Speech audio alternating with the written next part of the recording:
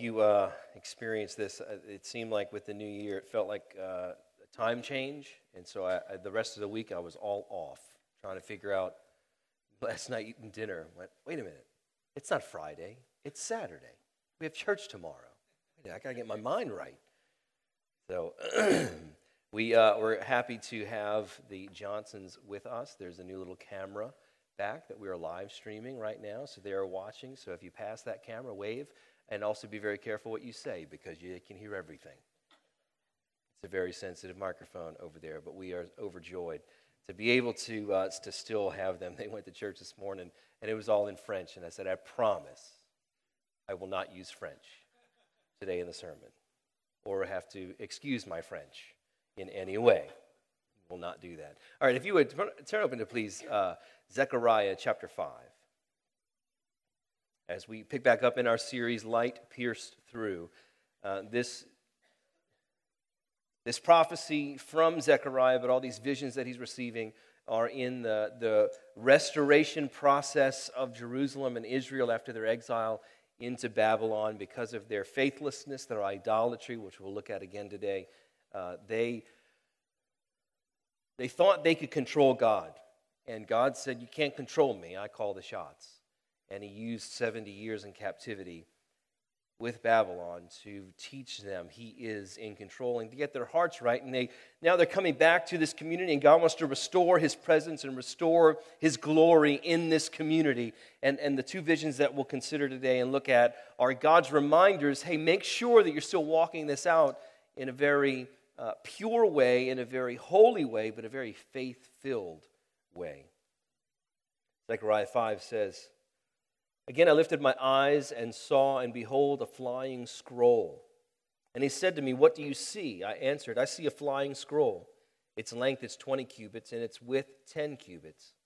Then he said to me, this is the curse that goes out over the face of the whole land. For everyone who steals shall be cleaned out according to what is on one side, and everyone who swears falsely shall be cleaned out according to what is on the other side. I will send it out, declares the Lord of hosts, and it shall enter the house of the thief, and the house of him who swears falsely by my name, and it shall remain in his house and consume it, both timber and stones. Then the angel who talked with me came forward and said to me, lift your eyes and see what this is that is going out. And I said, what is it? He said, this is the basket that is going out. And he said, this is their iniquity in all the land. And behold, the leaden cover was lifted, and there was a woman sitting in the basket. And he said, this is wickedness. And he thrust her back into the basket and thrust down the laden weight on its opening. Then I lifted my eyes and saw, and behold, two women coming forward. The wind was in their wings. They had wings like the wings of a stork, and they lifted up the basket between earth and heaven.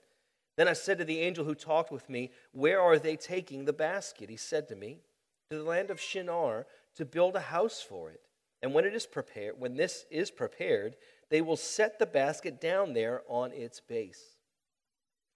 Father, again, help us. Help us with this imagery that you use to convey your truth and your light to your people. We are your people, Lord, and we trust that you will do the same. And Holy Spirit, we ask for your illumination. We ask for your understanding to be with us. In Jesus' name we pray. Amen. I don't know if you have this experience like I do in my house, when my wife will ask me to get something out of the pantry or the attic, she tells me exactly where it is. You think that's simple enough, and I go and I look, and I don't see it. No, it's not in here. It's not up there. Yeah, I need color. And I go to the grocery store. What color is it?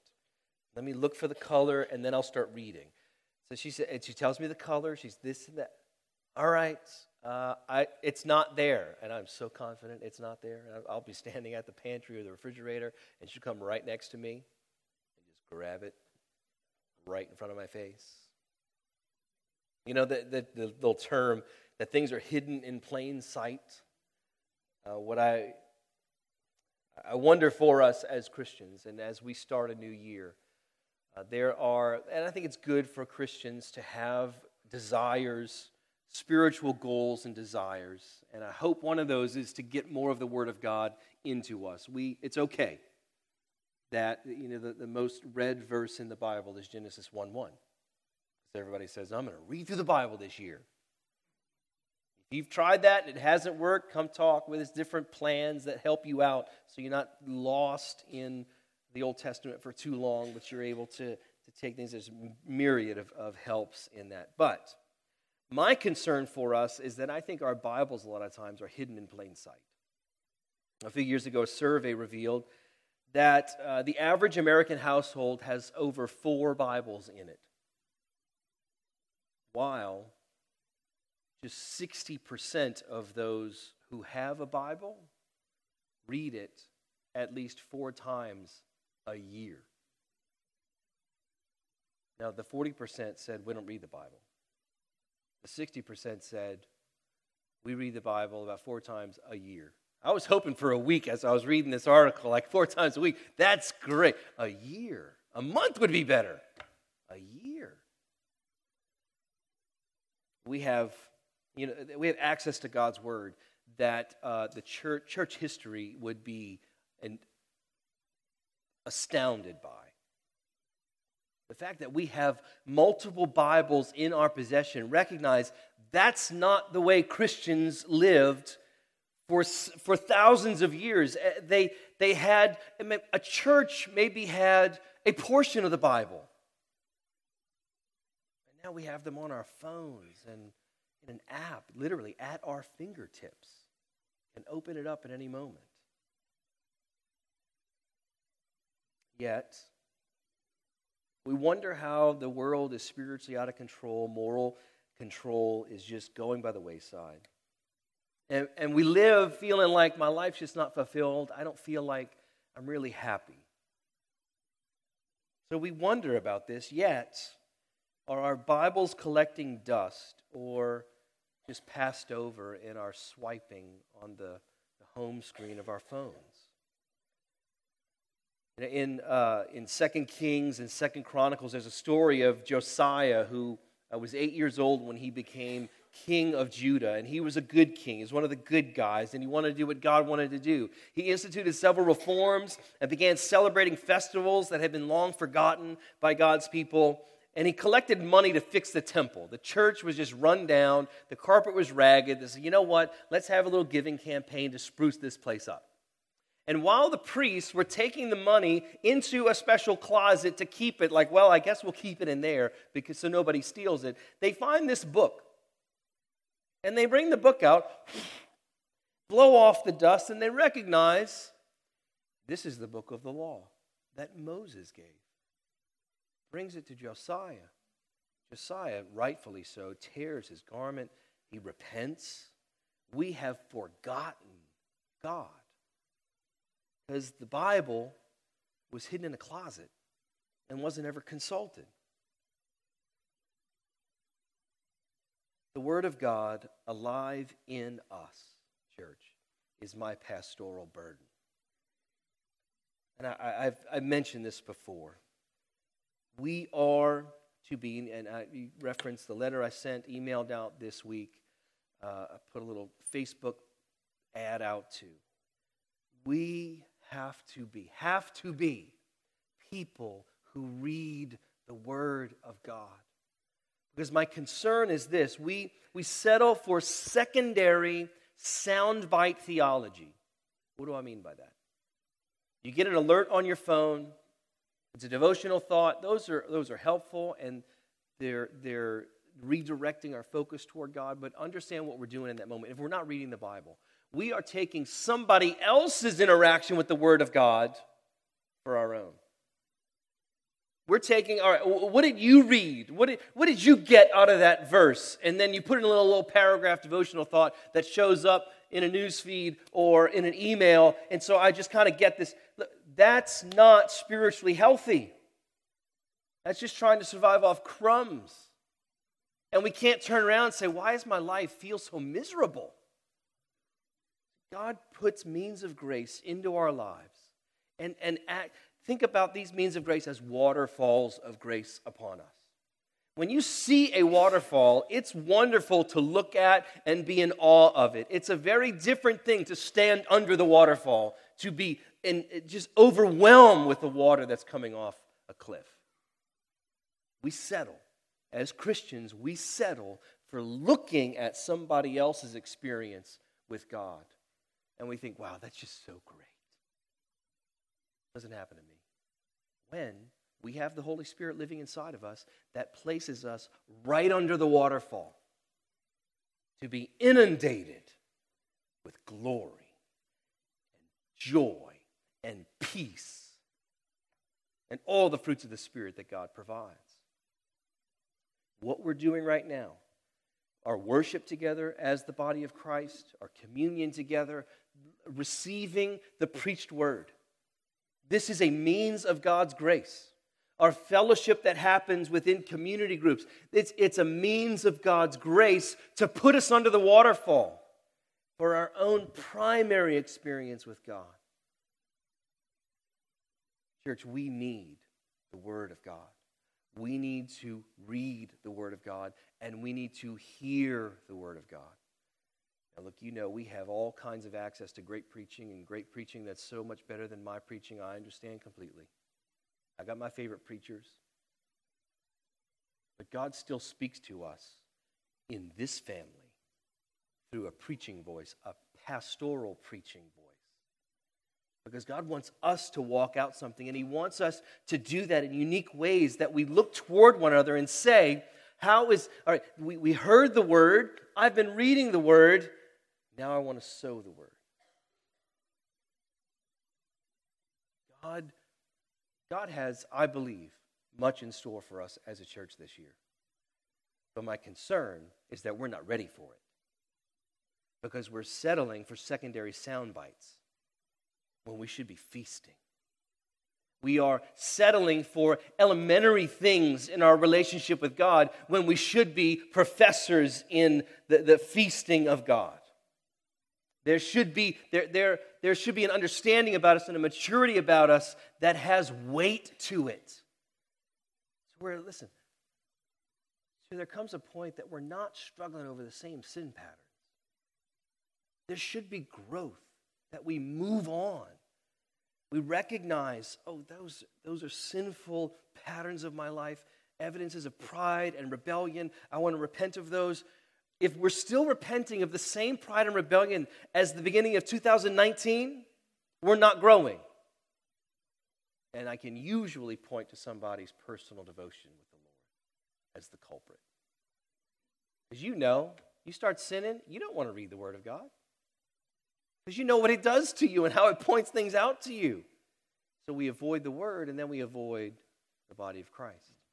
And these are the means of grace that God's given us. I just totally went a lot off topic there, but I needed to share it. The passage today for us is very appropriate, and God's timing is just always wonderful as I consider it. Because this is His warning to His people to remember His word. Like, remember my word, He's telling His people with that flying scroll. Part of His restoring His presence with His people was to call them to honor and obey His word. Their fathers had ignored His word, and they suffered exile for it. God doesn't want the restored community to make the same mistake as the pre-exile community. Remember the word of God and obey it. The visions of the scroll and the woman in the basket are clear reminders to obey God's word, and with the woman in the basket, it's a picture of forsaking the iniquity of idolatry. The scroll represents the word of God, the book of the law, and the woman in the basket represents the seduction of idolatry that hamstrings people, God's people, over and over and over again. Now, church, these warnings are for us today. As believers, here's our main point in your notes. As believers, we are to honor the authority of God's word with our obedience as we forsake the idols that seek to capture our hearts. There's a war going on, and we feel it, and we know it. We need to be careful and mindful to make sure that we don't give ourselves away into idolatry when God says, honor me. Now, the first section, the first 4 verses, remember, these are the 6th and 7th visions out of 8 that Zechariah received in one night. And the ones in this chapter, in the first part of this chapter, they resemble a lot of the other ones, but it's about God's word being the banner over the lives of his people. Angel brings him and again gives him understanding for what he's seeing. What does he see? This is bizarre. A flying scroll, and it has huge dimensions. It's billboard size. 20 cubits by 10 cubits is 30 feet by 15 feet. That's really big. On one side says something about thieves, and the other side says something about liars. And it's waving in the wind as it's flying around. It's announcing something. Now, when you think of the history of God's people and how they treated God's word, in Jeremiah 36, Jeremiah was told, we have the story where Jeremiah was told to write down the prophecy, and he gave it to his servant, and the servant brought it to the king. And as the king was hearing the word of God, different response than Josiah's. Every time he finished reading, they had a scroll there. Every time the servant finished reading 3 columns, the king cut off those 3 columns with a knife and put them in the fire until the entire scroll was consumed. See, that's the pride in us. We think we can control God that way, but what that king recognized is that fire doesn't consume God's word. God's word is the consuming fire, and he comes after us.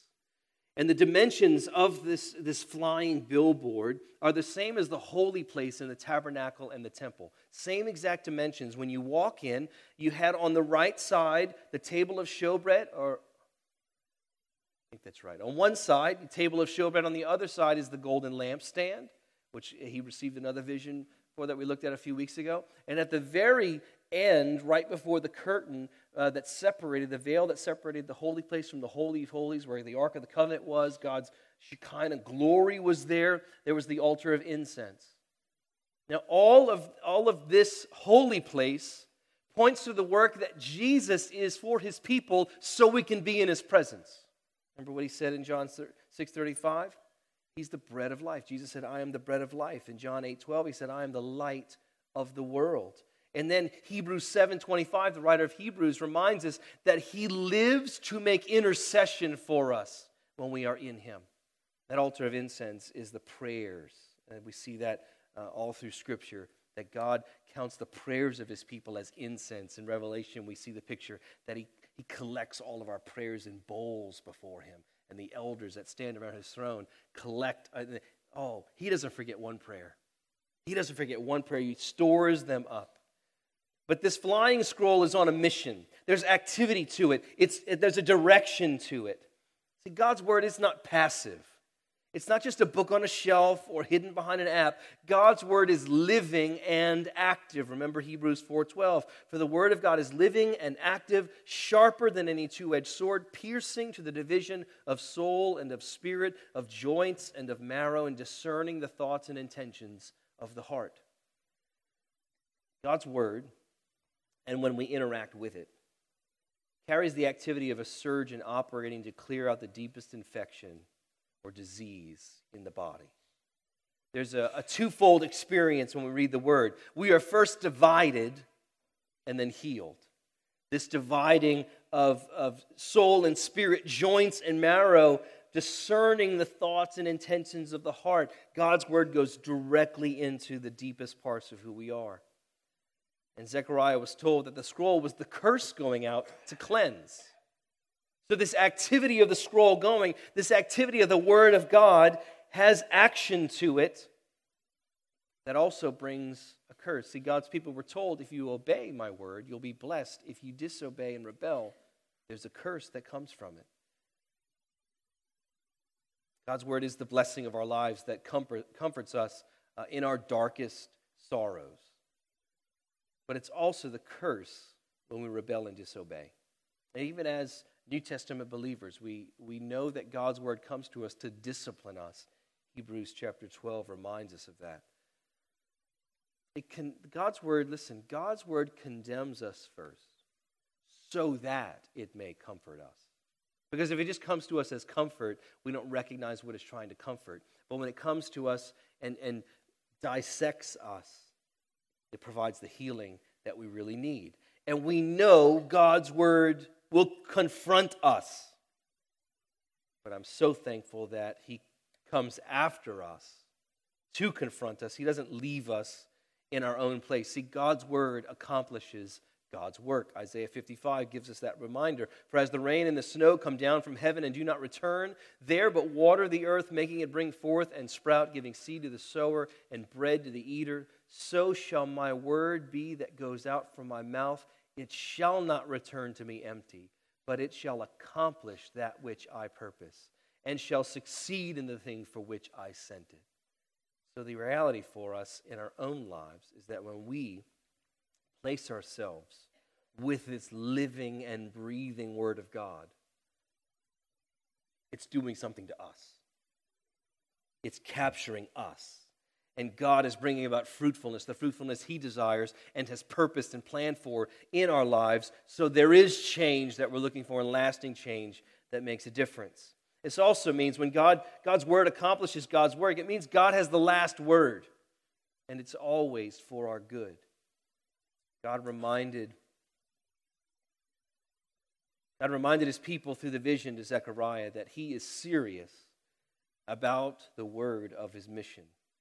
And God will root out our sinful motives and intentions so that we walk out our salvation in the holiness and purity that he desires. But listen, that holiness and purity is the best life we could live. It really is. That on one side we have a curse against thieves, on the other side a curse against those who are falsely swearing liars. This should sober us even now as believers, because God's word is weighty. It's true and it matters. There's real consequences for disobedience. And God confronts the thief and the liar. Many commentators see these two commandment references as representative of all the commandments.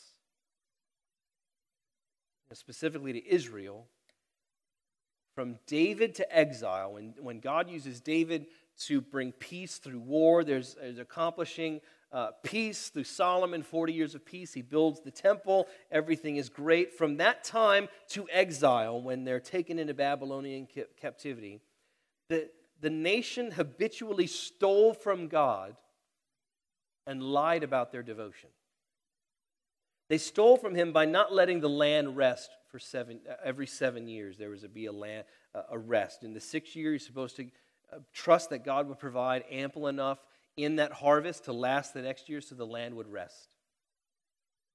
And we were even told that. The 70 years is because of all the years that they ignored God's.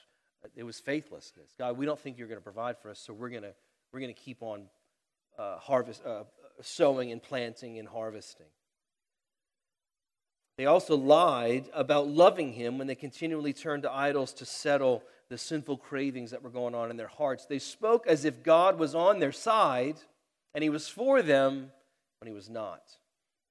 And again, church, we need this warning today. As with every sin, it probably started with small steps that led to big steps. Perhaps they just planted a small portion of the field at first, and that first 7th year, and then all of a sudden the next 7th year it increases. Perhaps they began with small lies and little cheats when it came to dealing with their brothers. We must be on guard for these little sneaky self-sufficiencies when it comes to our money, and we also need to beware of the smallest of lies in the form of exaggerations. We need to be careful. We need to be sobered by the consequences that come. When we disobey, they will bring destruction sooner than we think, and it brought destruction to the whole nation of Israel. Destruction arrives to the disobedience by the very promise of success and gain. The house built by disobedience is a house of cards. It will always fall. But God demands, even today, God demands our obedience. Check out these scriptures. Jeremiah 7:23. This is what God told his people. And this goes back, I could have included a bunch of scriptures about this. It goes back to Deuteronomy when Moses is telling everybody, obey and you'll be blessed. But Jeremiah says, but this command I gave them, obey my voice and I will be your God and you shall be my people, and walk in all the way that I command you, that it may be well with you.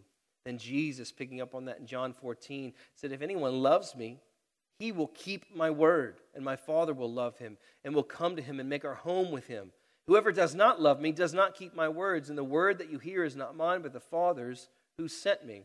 And John, in 1 John, says, by this we know that we love the children of God when we love God and obey his commandments. So there's relationship with God when we obey. There's relationship with one another when we obey. There's love that we experience with God, and there's love that we experience with one another. For this is the love of God, that we keep his commandments. And his commandments, listen, are not burdensome. What, doesn't the enemy of our souls love to tell us that we just can't do it? It's too hard. No, we have the Holy Spirit, which gives us the power to walk out this obedience. When we obey God, we get a home that's a blessing, a dwelling with God, an abiding with God. Obedience becomes a guard to keep us in the blessing. So we don't have to fear curse anymore. We will be disciplined if we stray, but God in his love brings us back so we understand and know him. God's word, church, is to be the banner, the billboard over our lives, and we are to submit ourselves to it in obedience. And the second vision in this chapter is keeping in the same. Make sure, God's telling the people, make sure you honor my word, and also make sure that you don't go after idols. And he sees this as a woman in a basket. I think what this overall this vision is, say, keep wickedness where it belongs and in the destruction that it wants to sow. Now, the woman in a basket, it's a very strange vision. Very strange. How big is the woman? How big is the basket? The ephah basket is about like this big. That's a little tiny woman. How big is that woman? We're not sure. But the vision gives us a symbol for a spiritual reality that's unseen. The first part that is seen is a basket that goes out. Again, there's activity and movement to it.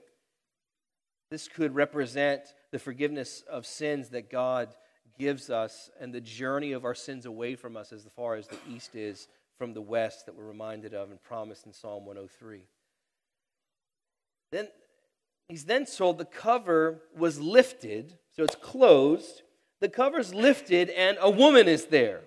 And that woman's name is Wickedness. That's weird.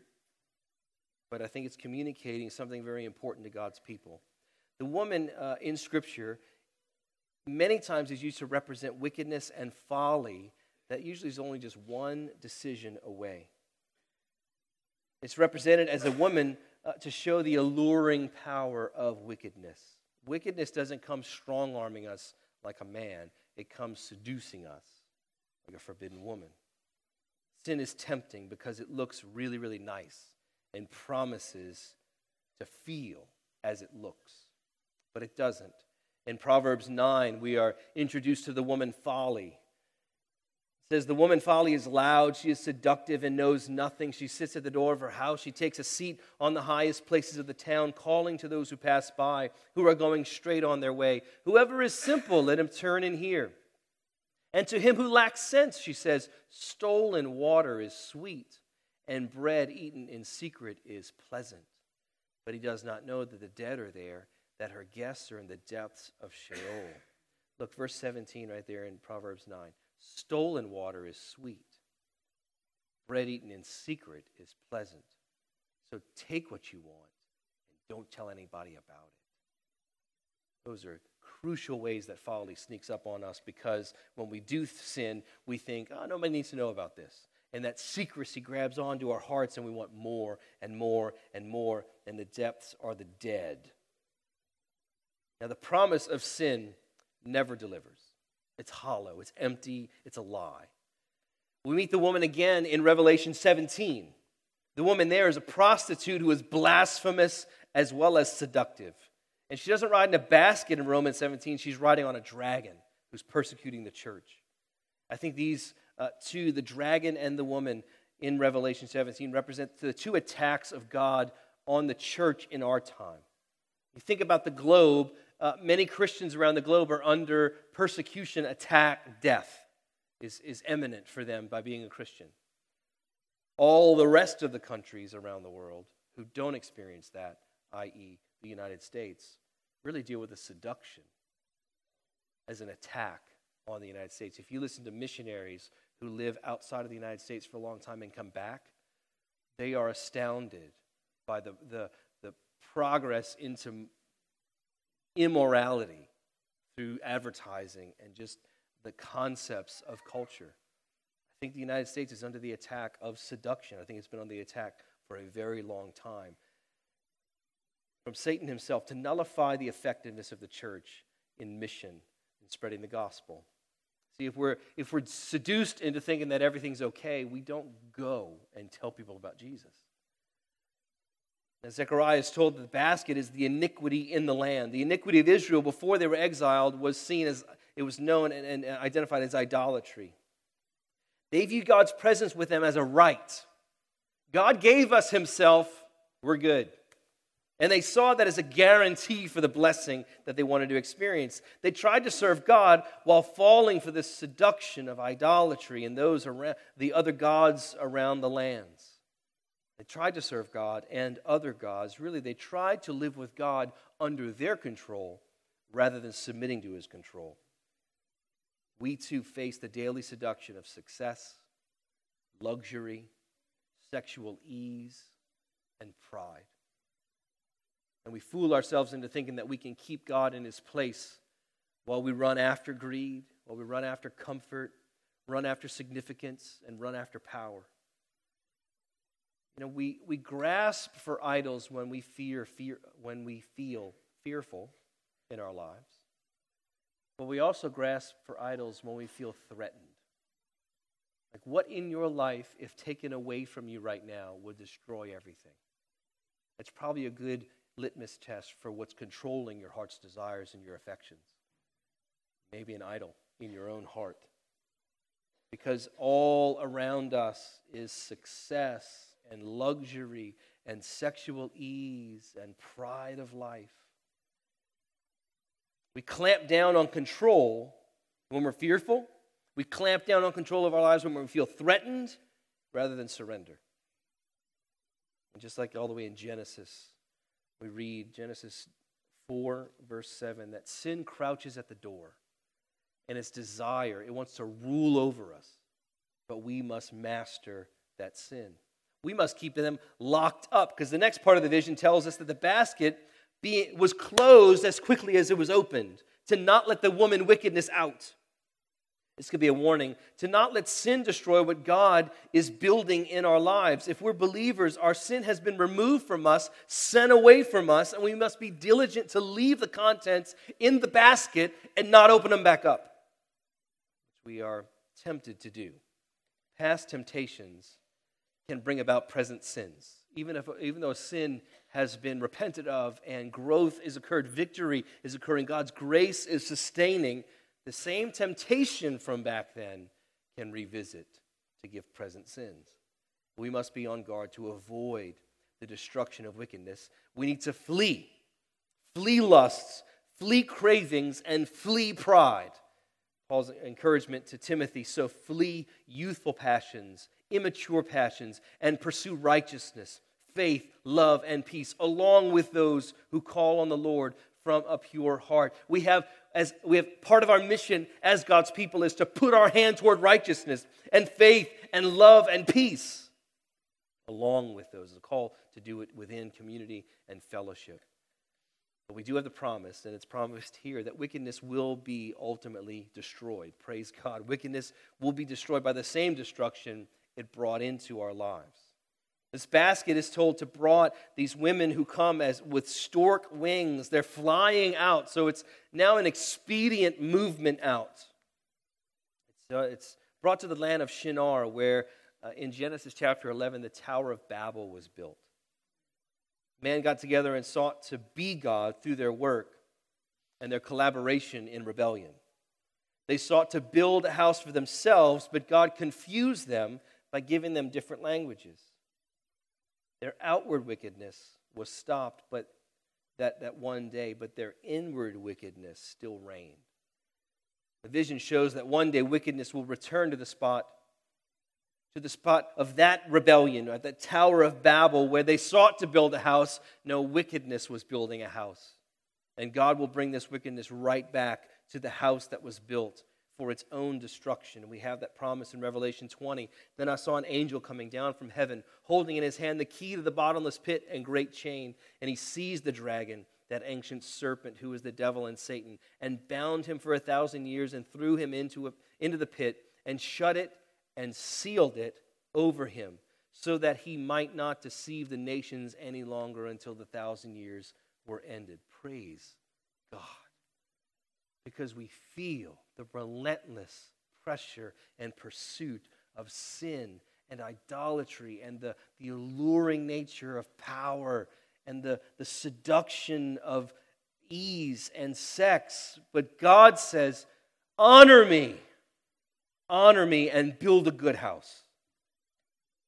The land of Shinar is also Babylon, which they came from, which Babylon is also promised a destruction in Revelation 18. So, as we think about obeying and honoring the Word of God, here's what that means. The Word of God, when we do that, has a purifying effect over us. A few scriptures to help us understand that. John 13. Jesus said to him, the one who has bathed, this is when Peter says, don't wash my feet. You're too good. I'm too bad. This is the response. Because Jesus says to Peter, if I don't wash your feet, you have no part of me. Oh, then wash everything, Jesus. Wash everything. Peter, just passionate dude. The one who has bathed, he says to him, does not need to wash except for his feet, but is completely clean.